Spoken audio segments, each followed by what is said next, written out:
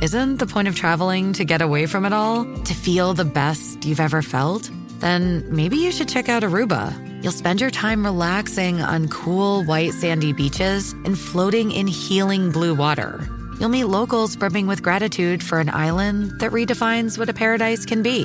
When your trip comes to an end, you won't need another vacation because you just had the vacation. That's the Aruba effect. Plan your trip at Aruba.com.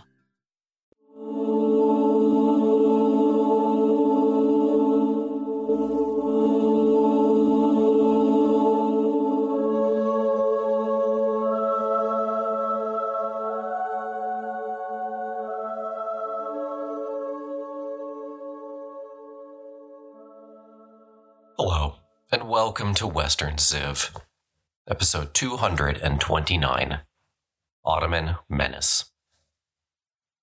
Last time, Suleiman the Magnificent came to the throne and immediately threw himself at the West. Before 2 years were out, Belgrade and Rhodes were both in Ottoman hands.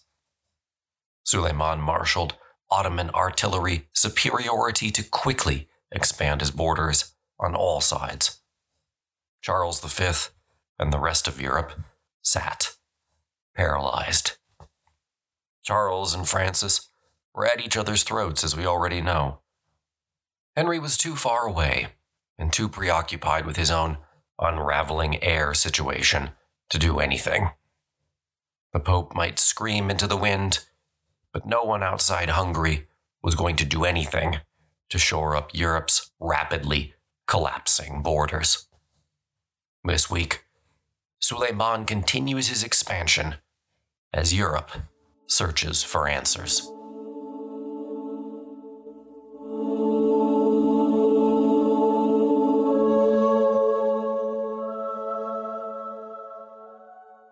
While Suleiman might have wished to focus all his efforts and energies on expansion, back in Egypt things were not well.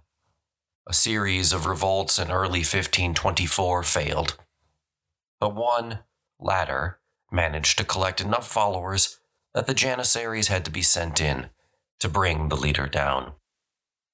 Still, the constant discontent in Egypt, fanned by popular dismay, was troubling. Suleiman decided enough was enough, and determined to send in his Grand Vizier, Ibrahim Pasha, to deal with the situation. He was the only man Suleiman felt had the skills and who could be trusted to bring the situation to heel. And Suleiman wanted to make absolutely sure Ibrahim succeeded. To that end, he sent his Grand Vizier with 2,000 foot soldiers and 500 Janissaries. Suleiman outfitted Ibrahim's contingent, wished him well, and told him he had 1 year to clean up the situation. The goal, first and foremost, was to awe the people of Egypt into submission. Everything had been planned to give the population a striking image of the new rulers who had taken over for the Mamluks, who had been the only rulers Egypt had known for centuries. Ibrahim made quick work of the situation, just as Suleiman had hoped. He identified any rebellious local chiefs and had them decapitated. Anyone who could report an injustice was compelled to come forward, and Ibrahim did his best to solve their grievances, even releasing hundreds from debtors' prison who were there unjustly. He drew up new regulations concerning everything from taxation to the price of sugar. For the first time, a system of checks and balances was instituted between the governor, local officials, the Janissaries, and the Arab tribes. Thanks to this system, graft and corruption dropped dramatically, and Egypt and Syria remained secure and free from rebellion until the 19th century. Not too shabby at all. Meanwhile, back in Istanbul, Suleiman was dealing with domestic issues of his own. While on an extended hunting trip to Edirne, a rumor began to circulate that the Sultan had no major campaigns planned for the near future. The Janissaries, accustomed to easy spoils to supplement their income, revolted when they heard the news. Suleiman was forced to hurry back to the capital, where he brutally suppressed the revolt. He ultimately killed 3 of the ringleaders with his own hands before the rest fell back into line. The Janissaries absolutely could make or break a sultan's reign. If the sultan failed to keep them in line, then his reign was going to be fraught with peril. Suleiman had no interest in going down that road. He was going to make it clear to his elite warriors that he was the sultan and they were not. Period. And it worked. During the entire rest of his reign, the Janissaries never again revolted against his authority. But Suleiman also made it clear that he was far from done when it came to conquests. The only real question was which direction to strike next. In Iran, Shah Tasma had just succeeded his father Ismail, who had tangled with Selim so many times before. Upon hearing of the new Shah's ascension, Suleiman sent a letter. The letter, while technically a congratulation, is acidic in its tone. At the moment, many believed that Iran was sure to be Suleiman's next target. However, throughout the winter of 1525-1526, while preparations for war continued unabated, the great sultan remained silent about his target. Certainly, his religious obligations made another attack on the West likely. His rivals, according to many, were the rulers of Europe, the Christians, men like Charles V and Francis I, not the leaders and Shah of Iran. In the end, Europe would be his target once again. Before setting out on campaign, Suleiman checked all the usual boxes. He made sure to get all the other major powers in the region and strike peace deals with them so that he didn't have to fight on more than one front. Now, technically, Charles V and Shah Tamspa were in fact plotting to ally themselves against Suleiman. But Iran was far too weak at this point to do anything against the Ottoman state, so it wasn't a real threat. With peace treaties in tow, Suleiman was ready to march. This time, the target would be the city of Buda on the Danube. If Suleiman took it, then all of the Hungarian plain would be open to him. Poland would be in jeopardy as well. Yet, as we will see, once again, Europe would fail to join in any concerted effort to stave off the disaster that was coming. On Monday, April the 21st, 1526, Suleiman left Istanbul at the head of an army that numbered 100,000 men and 300 cannons. The army followed the river and valleys northwest to Belgrade. Storms and heavy rains made the journey difficult. Many bridges were simply swept away the moment Suleiman's engineers erected them. Yet onward rumbled the great host. Once they reached Belgrade, the army followed the course of the Danube to Buda. When the army reached Esk, modern-day Oysk, in modern-day Croatia, Suleiman had a massive bridge erected over the river, 322 meters long and 2.4 meters wide. Then, the moment his army crossed the bridge, Suleiman had it torched. There would be no thought of retreat. From there, the army reached the Mohawk Plain, where the King of Hungary, Louis II, was waiting to cut off the road to Buda. Louis, as expected, had sent out all the usual pleas for support from the crowned heads of Europe. Louis, as expected, was disappointed. Not only did none of the great European powers send him any aid, but to top it off, many of his own vassals decided to stay home. The King of Croatia, for example, technically owed his allegiance to Louis, but didn't bring his contingent of 40,000 men. All the warning signs were there for a catastrophic defeat. And that is precisely what happened. The 30,000 Hungarian troops now faced a force of nearly twice their size across the field at Mohacs. Making matters worse, the man in charge of the Hungarian army, the Bishop of Kauska, had supreme confidence in his Hungarian cavalry, his badly outnumbered Hungarian cavalry. Said cavalry to us would have looked like your standard medieval group of knights. Clad head to toe in steel, they would have cut an imposing figure, especially as a group.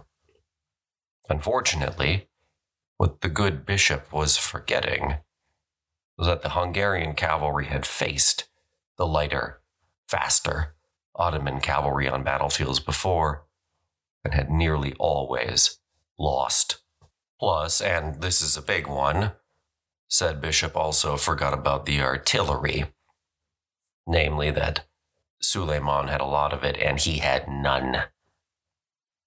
The night before the battle, Suleiman held a conference of war. It was August the 2nd, 1526. The council agreed that they should not engage the Hungarian cavalry at all. Rather, it would be wiser to just let the Christian knights ride straight through a gap opened up in the lines and then attack them on the flanks. It was a brilliant decision that both negated their enemy's strength and turned it into a weakness. On August the 3rd at about 3 p.m, the battle began. Suleiman opened up with a volley from his guns. The Hungarians, lacking any artillery, responded by launching their cavalry charge, as expected. As planned, the Hungarians tore through the skirmishers at the front of the line, but then the main Ottoman battle line simply swung open like a barn door, and the Hungarians thundered harmlessly through. The Ottomans then sprang the trap as the troops on both sides of the Hungarians attacked, catching the knights in a pincer move.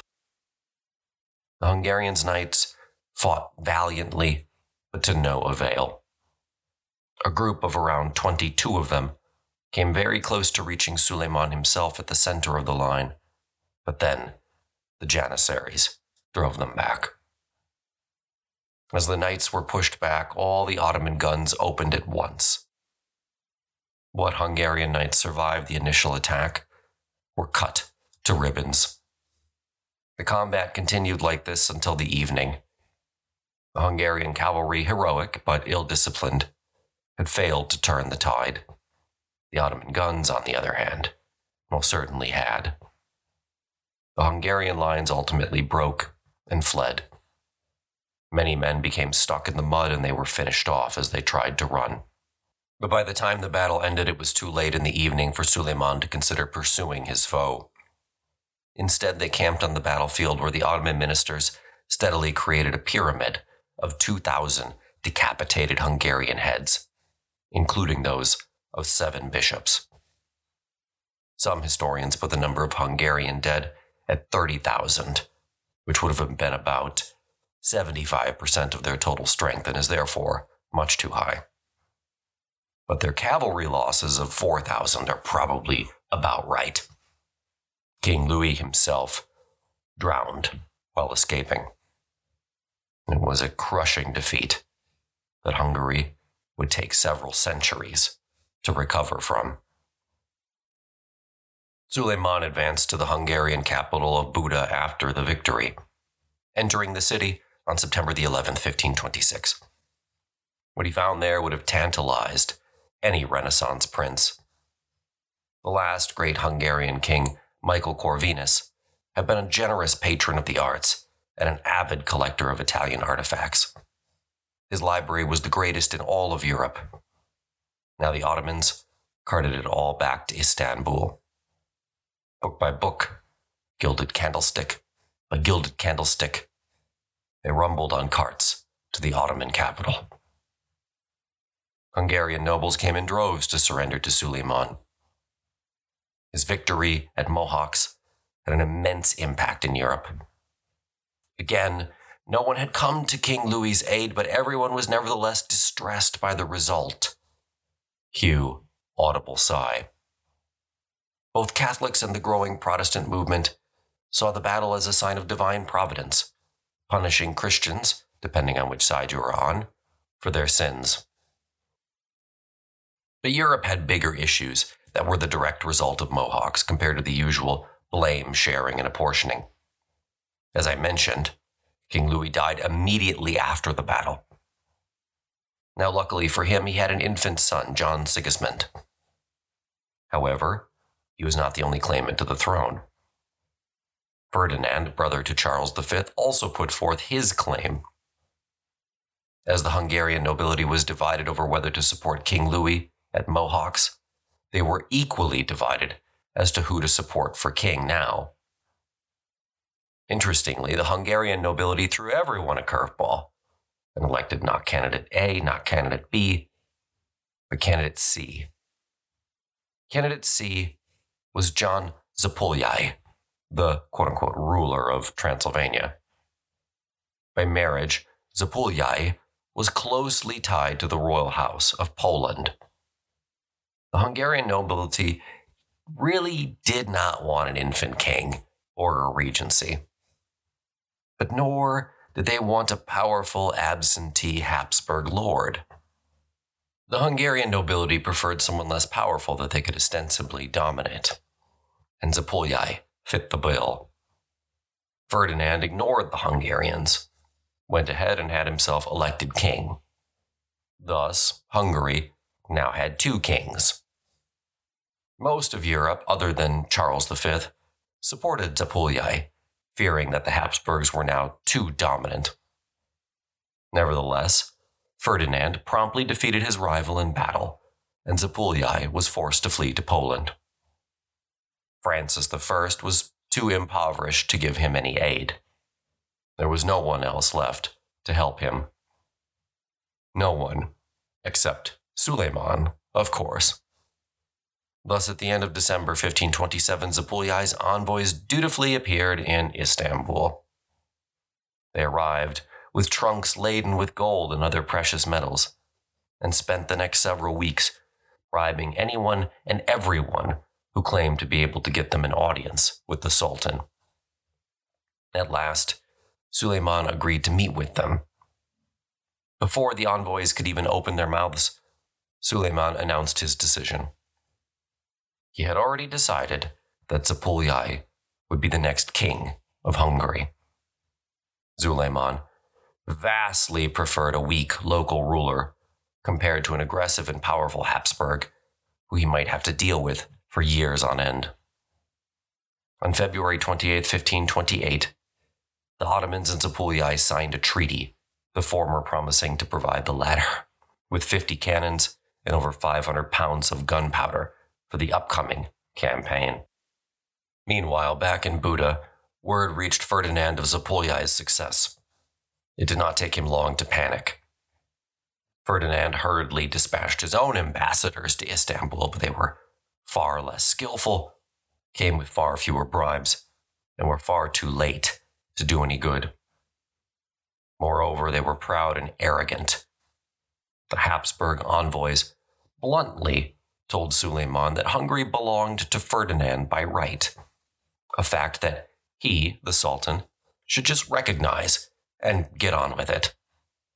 Fuming, Suleiman reminded the envoys that he had won the kingdom of Hungary at Mohacs and Ferdinand had not.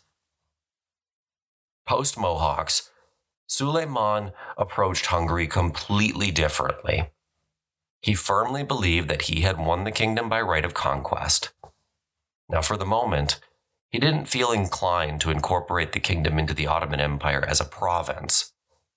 But he did resent Habsburg claims to sovereignty over something he felt like they had done nothing to obtain. He informed the representatives of this and then imprisoned them for 9 months. When he released them, he gave each 200 ducats for their trouble and sent them back to Buda with a message. If Ferdinand wanted to know what kind of neighbor he had to the south, he was about to find out.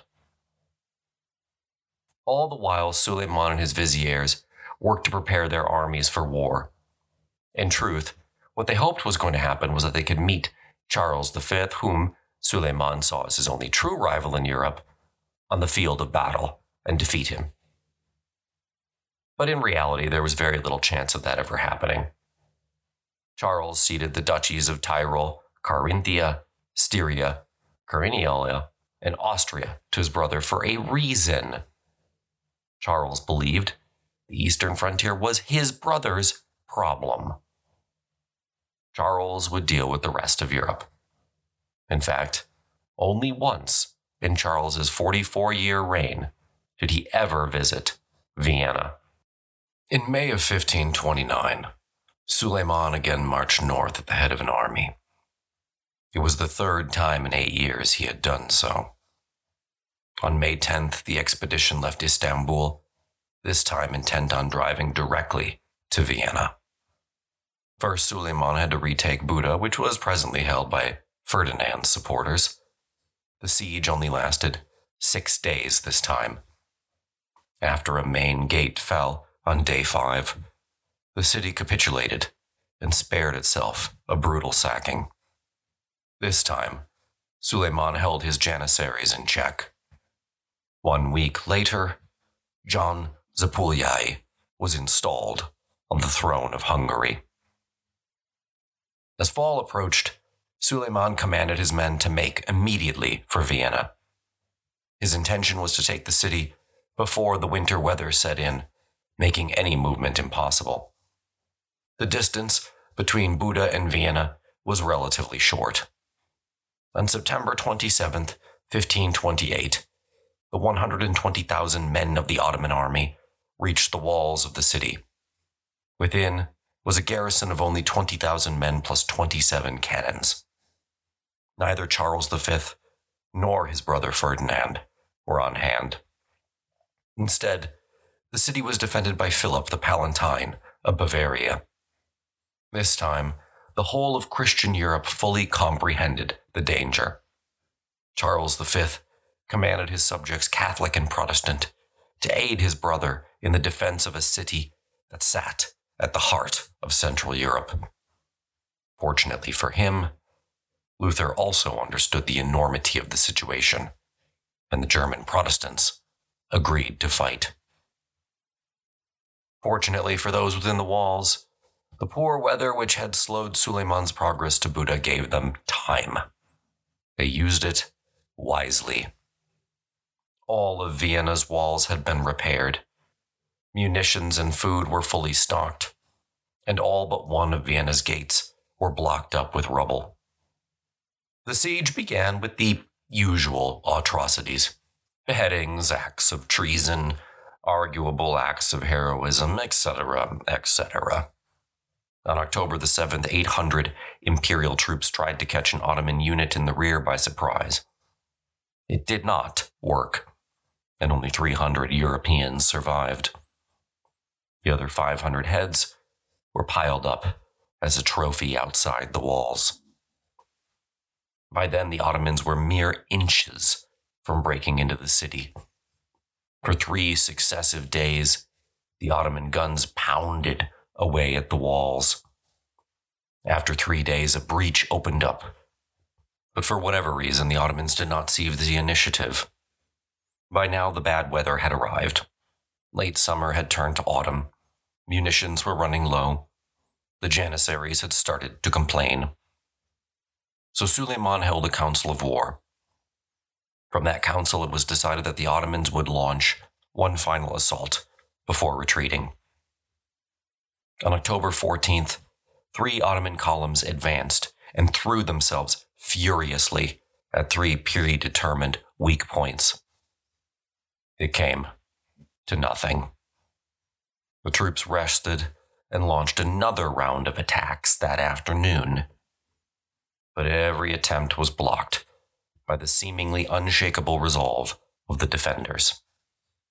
The sudden attack was a failure. Vienna would not fall after all. The siege had to be lifted. Disappointed, Suleiman gave the order to depart for Istanbul. With the Lucky Land Slots, you can get lucky just about anywhere. This is your captain speaking. We've got clear runway and the weather's fine, but we're just going to circle up here a while and get lucky. No, nothing like that. It's just these cash prizes add up quick. So I suggest you sit back, keep your tray table upright, and start getting lucky. Play for free at LuckyLandSlots.com. Are you feeling lucky? No purchase necessary. Void where prohibited by law. 18+ terms and conditions apply. See website for details. It is Ryan here, and I have a question for you. What do you do when you win? Like, are you a fist pumper, a woohooer, a hand clapper, a high fiver? I kind of like the high five, but if you want to hone in on those winning moves, check out Chumba Casino. At ChumbaCasino.com, choose from hundreds of social casino-style games for your chance to redeem serious cash prizes. There are new game releases weekly, plus free daily bonuses, so don't wait. Start having the most fun ever at ChumbaCasino.com. No purchase necessary. VGW Group. Void where prohibited by law. See terms and conditions. 18+.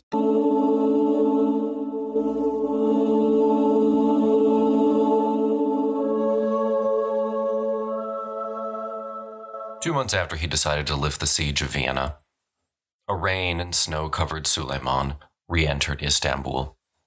It had been a difficult journey back over flooded roads. Many animals and men had died. More than anything else, weather and timing thwarted Suleiman's efforts to take Vienna. This would be a constant problem for the Ottomans throughout the 16th century, by the way.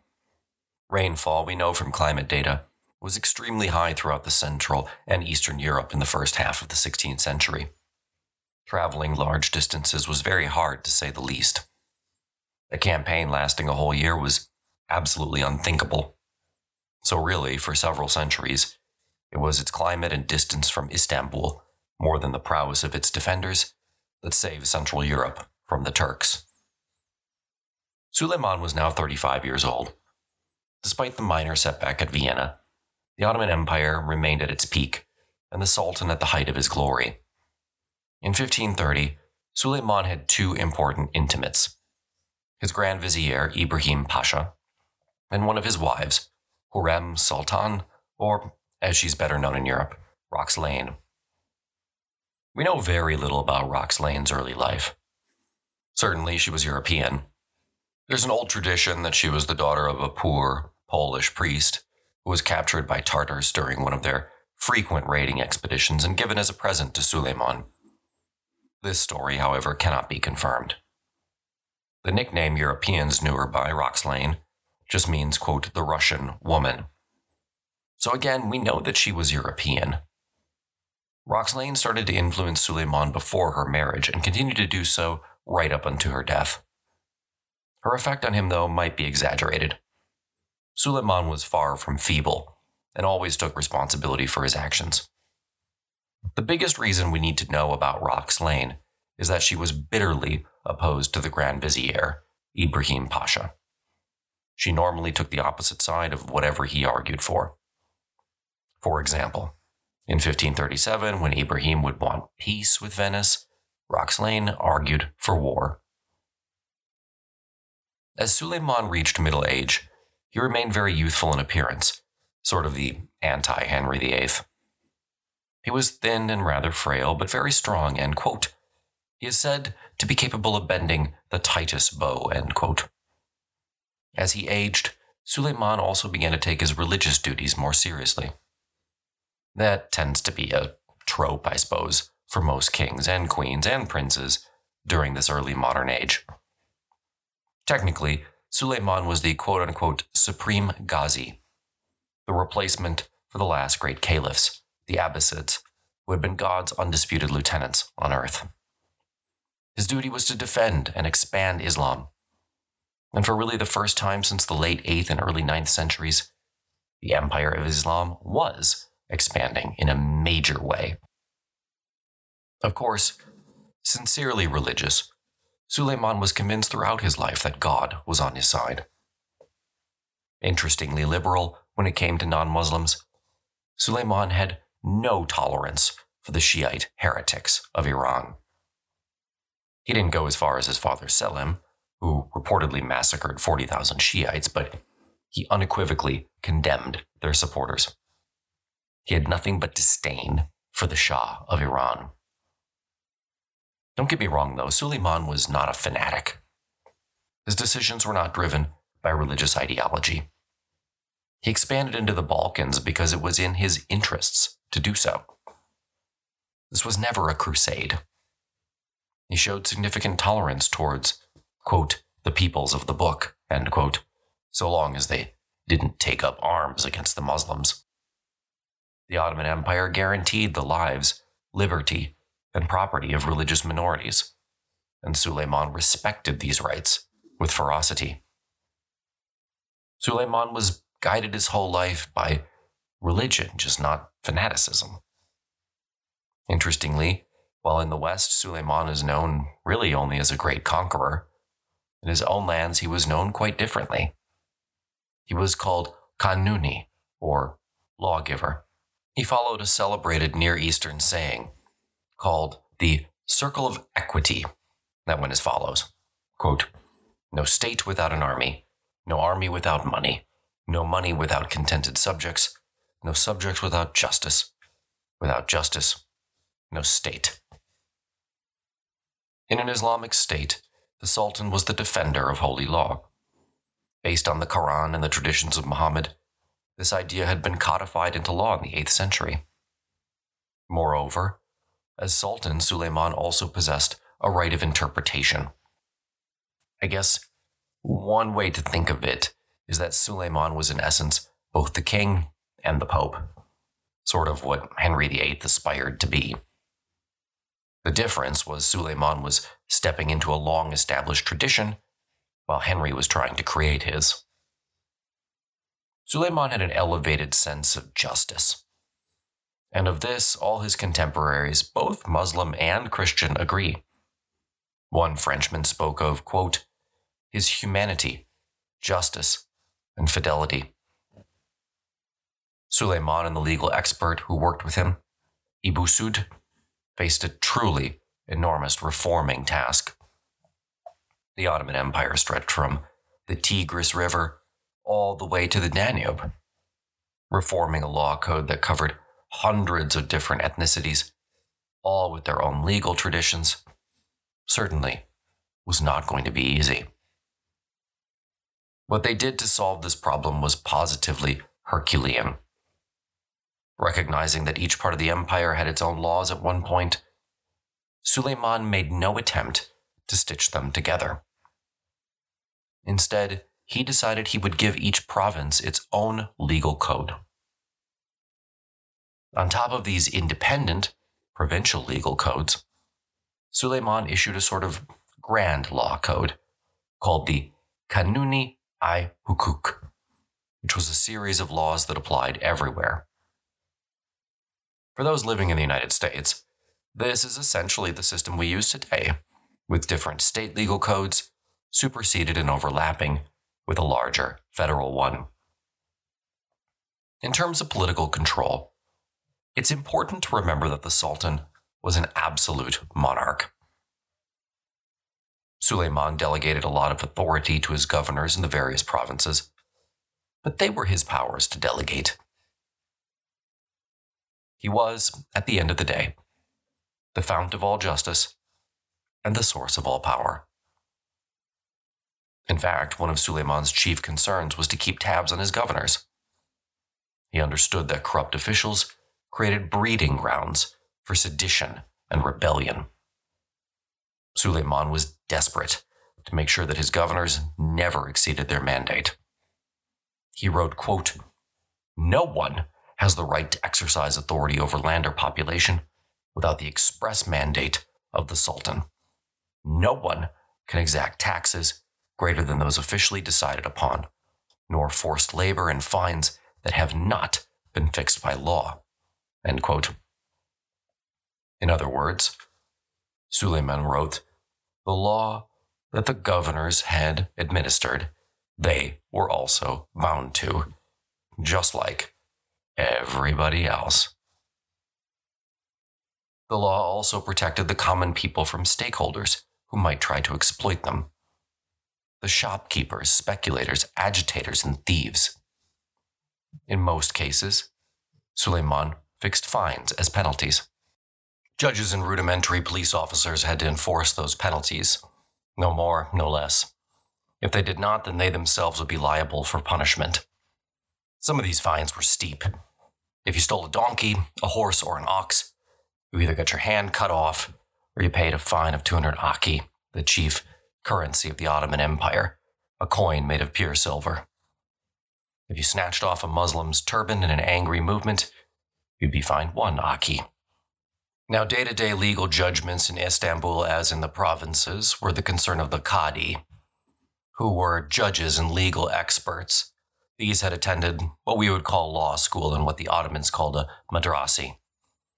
Unlike the leading administrators in most of the army, the Qadi had to be Muslim by birth.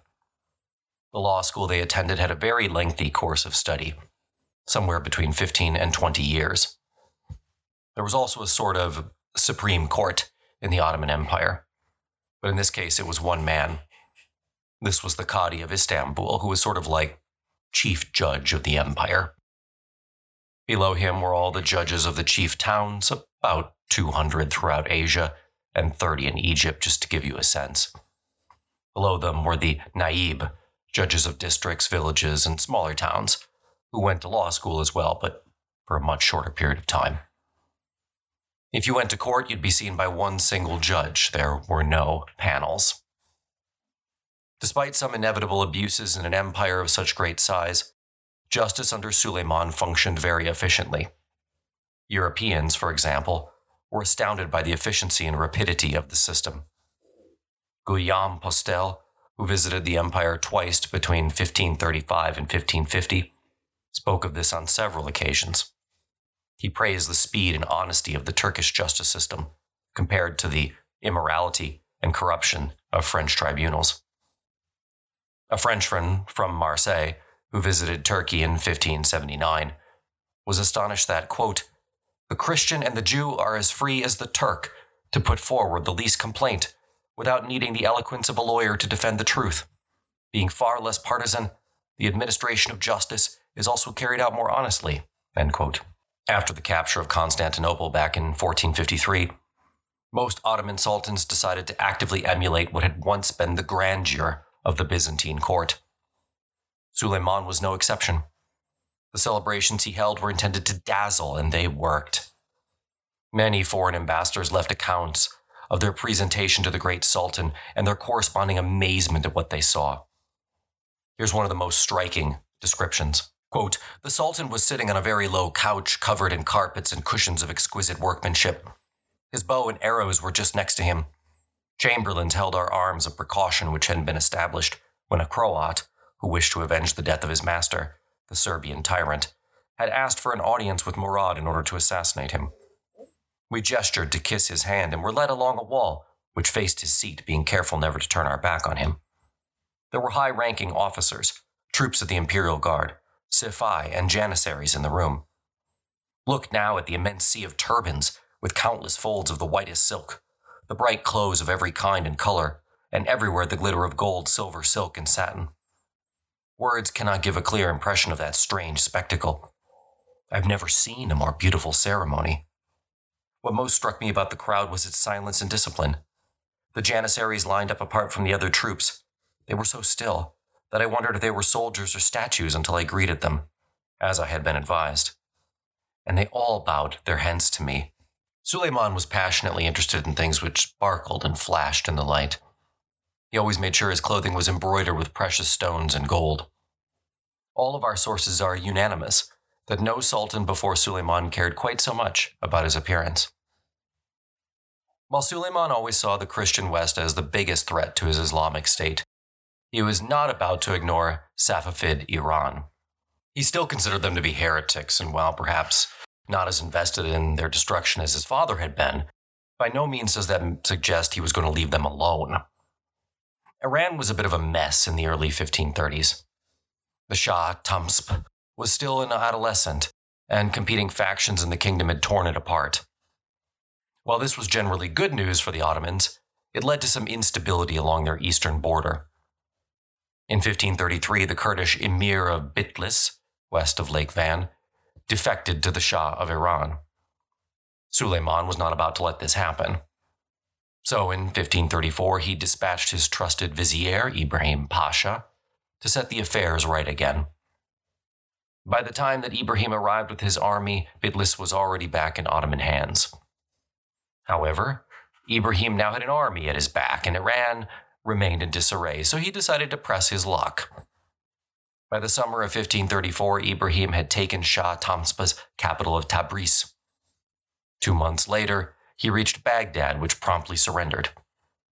This was a massive boon to Suleiman. Baghdad was one of the most ancient cities of Islam. It had been the seat of the most powerful caliph, as the Muslim world had ever known, the Abbasids. Now it was in Ottoman hands. This allowed Suleiman and subsequent sultans to stress that they were the true defenders of the faith. They were the true descendants of the Prophet. After all, the Ottomans now controlled Baghdad, Mecca, and Jerusalem. They controlled the Muslim world. Suleiman was quick to have his temporal right to rule the city confirmed by legal fiat. Baghdad became the capital of a new Ottoman province with its own legal code. Suleiman went to great lengths to eliminate many of the onerous Safavid taxes, as if to say, hey look, we're the good guys here. What the people in Baghdad thought at the time is impossible to say, but the lack of rebellion is telling. I'm going to end the story there for today because 1534 is a good stopping point. Next week, Suleiman keeps up his pressure on the West, while internal conflict forces him to make a difficult choice. If you'd like more content, check out the website, westerncivpodcast.com. If you're interested in ad-free versions of the show, you can get those for $1 a month at patreon.com/westerncivpodcast. And if you're interested, check out a free trial, Western Civ 2.0, bigger, better, and more fun. That link is also in the show notes. 7-day free trial at www.glow.fm/Western Civ.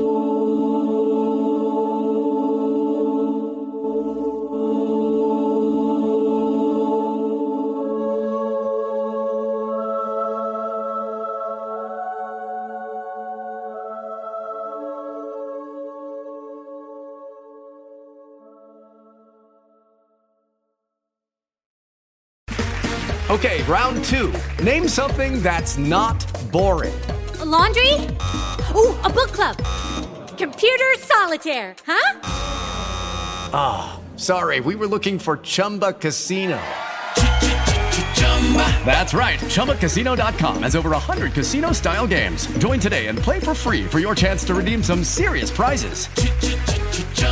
ChumbaCasino.com. No purchase necessary. Void where prohibited by law. 18+ terms and conditions apply. See website for details.